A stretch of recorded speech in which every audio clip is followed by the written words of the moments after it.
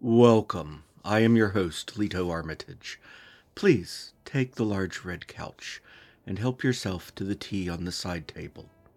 It is Tuesday, October the 17th, 2023, and this is Season 1, Episode 3 of The Snuggery, our halfway mark for this season. And I must apologize, since we are a day tardy due to recording issues, so I have also made some fresh Madeleines for you. Today, I will look at two very different films, though both with established leads. The first is Embrace of the Vampire, released 28 years ago in 1995, and watching it immediately made me think of Brandon Lee's The Crow, which was more stylish, though I will concede that it likely had a much larger budget as well, and was released only a year before. And if you were not yet culturally aware in the 90s, say to being in a coma or born later, let me say that this film exposes many of the decade's stylistic sins, though they at least did not indulge in coding every man in flannel to invoke the age of grunge, which was ending by now. It was directed by Anne Gorsad, who is primarily a film editor, but did work on Bram Stoker's Dracula for Francis Ford Coppola 3 years earlier, which we covered in the first week of the series. One of the producers of the film, a company called Ministry of Film, was better known as a producer of softcore erotica, which explains many of the choices made here. The film was also shot in less than 2 weeks. So if you were to watch this and find yourself saying to yourself, was this really the best take of this scene that they had? The answer is that it is most likely the only take they had. I watched this for you, dear friends. It is supposed to be erotic. Many lists that I consulted said it was erotic. It was something. Let us get one thing out of the way. I am going to mock this film. But despite this, I still believe it earns a place on our list, perhaps played in the background on a large screen television with the sound off. The symbolism is heavy-handed, sanity and madness, light and dark, dreaming and waking, and the less said of it in the plot, the better. It was like watching a treatise on good and evil written by a teenage boy with access to the poetry of the Romantics, but no life experience. Let us begin with the lazily unnamed vampire played by Gary Kemp, member of the band Spandau Ballet, and periodic British actor, probably best known for his role on EastEnders, one of a trinity of shows so quintessentially British, long-running and cast churning, that you aren't allowed to call yourself an actor in the Isles unless you've had some role on them. The other two being Silent Witness and Midsomer Murders, my favorite of the three. Amusingly, the connection to Bram Stoker's Dracula does not end with the director's employment history. Sadie Frost, who played Lucy Westenra from Bram Stoker's Dracula, was Kemp's sister-in-law at the time of the making of this film. I would have very much enjoyed being around for a family gathering and heard a comparison of their experiences. Kemp plays a nobleman from some unnamed time, when noblemen dressed like Fabio from countless 90s romance novel covers, but without the sculpted body. Or good hair. One day he is resting by a pool, his shirt split to bare his chest, and 3 maidens, evocative of the brides of Dracula, feast upon him in a scene that should have been sanguinely sensual, but instead was basic and bloody. 3 topless women licking blood and suckling on a man should not be, well, so bloodless, if you take my meaning. They lay an onk on him that apparently turns him into a vampire, and continues to drive events in poorly defined ways not worth thinking about too hard. It was the 90s, and once Neil Gaiman's death featured an Ankh necklace, the fashion accessory became ubiquitous. As the movie opens, another parallel to Dracula rears its head, the resurrected lost love from the vampire's mortal life.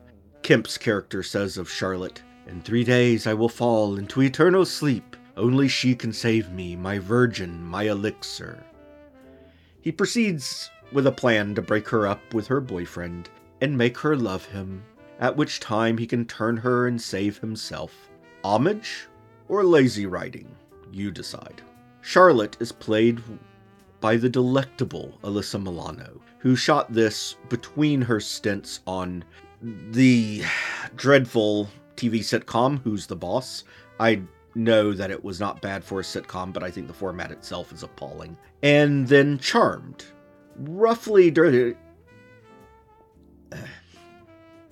This would have been roughly during the time she might have been on Melrose Place, but with only a 13-day shooting schedule, this was less a major project to fit inside her time than a repurposed holiday. We learn that Charlotte was raised in a monastery and has a boyfriend of 14 months who is storing enough backload for the good girl that I'm surprised he doesn't have chaps with boxers on to give the boys a bit of space to expand. You know what I mean? Now, confusingly, Charlotte's friend Nicole keeps saying that this is also new for Charlotte, and she needs to adjust. But if she has been dating the boy toy for 14 months, more than enough for the newness to wear off, I would think. That does not make sense.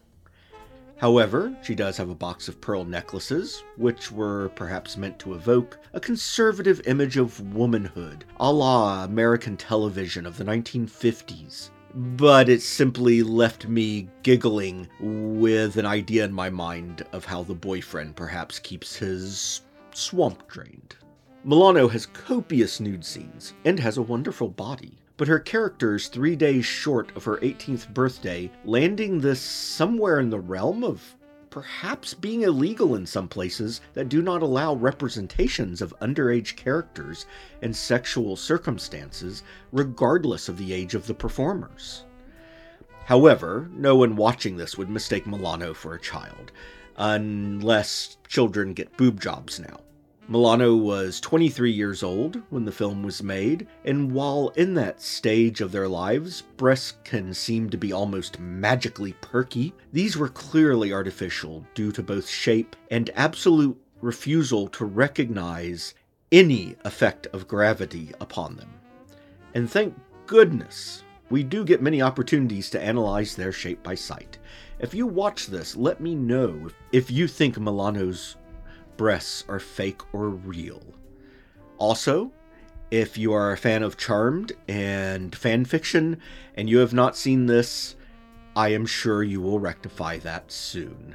If only to give your fan fictions a little more, shall we say, vitae.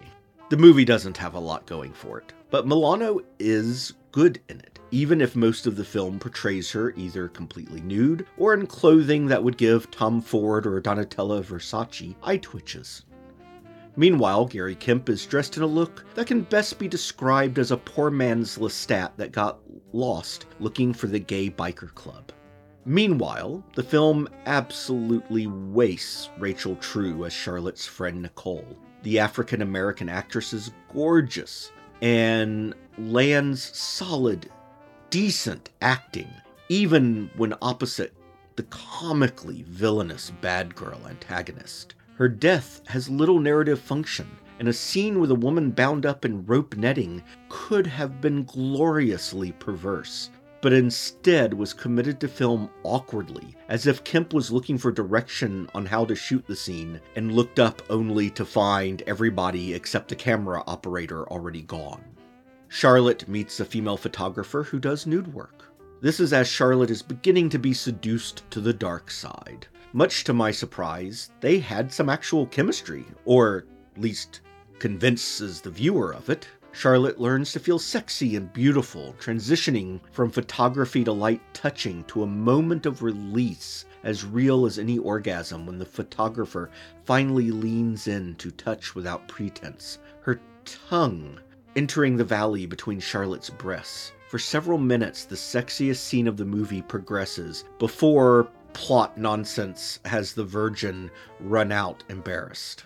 All I'm saying, my good friends, is that this was a moment for a script rewrite.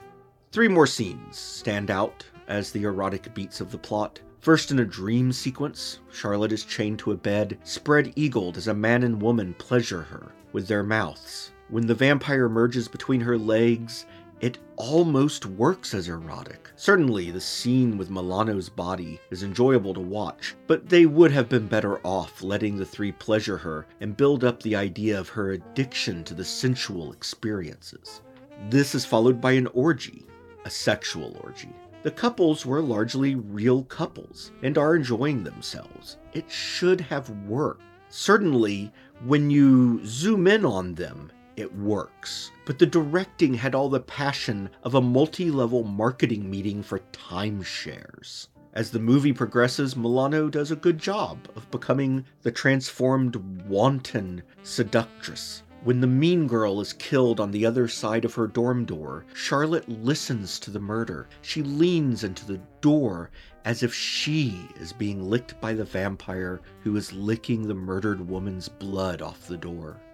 It has all the setup, but doesn't quite work. Though I will admit it left me inspired for a scene that may make its way into a future story. All of this heads towards the climax of the film. And thank goodness, because no one ever gets to climax in it. The boyfriend interrupts the vampires feeding on Charlotte, apparently determined that if he is going to have balls so blue that they could serve as a color reference for garden sheds, he is going to cock-block the vampire too. And then the movie ends. The vampire lays down, puts his arm into a style known from the classic film Nosferatu, and the mortals kiss and it is over. Our next film is Only Lovers Left Alive. It was released in 2013, and I came into this with higher hopes than Embrace of the Vampire, and it did not disappoint. I will not bother with dissecting the careers of Tilda Swinton and Tom Hiddleston, both of whom are well-known thespians. I was slightly concerned about the director, though. The director and writer, Jim Jarmusch, also created 2019's low-key zombie film The Dead Don't Die, a quirky and fourth-wall-breaking film also with Tilda Swinton. While I enjoyed the movie, I wasn't in the mood for that style from a vampire film. Instead, I got a vampire film that never uses the term vampire. The beginning does not open optimistically, with a dull red font reminiscent of bad horror movies where Dracula speaks with a ham-handed Bela Lugosi accent. That is misdirection and perhaps homage. My anticipation changed to excitement quickly as a record spins on screen and a lazy, hard beat starts. The film delivers pure sensuality, and I am not talking carnal sensuality for once. I applaud the craft of this film, not just the writing and acting, but direction, cinematography, costuming, sound. All were absolutely brilliant. They did not create a film. They created a universe perhaps sparse in history, but rich in sensation. This film is about love, and you may think this debauched old writer jeers at love, but I do not. Love and sex are not the same, but love is very real and powerful, and it binds Adam, played by Hiddleston, and Eve, played by Swinton. The film begins with them living a world apart, but she senses something wrong, calls him, and then flies to him in Detroit, where he watches a city dying while he lives in a mad scientist's nest of jury-rigged technology melding a century of disparate hardware.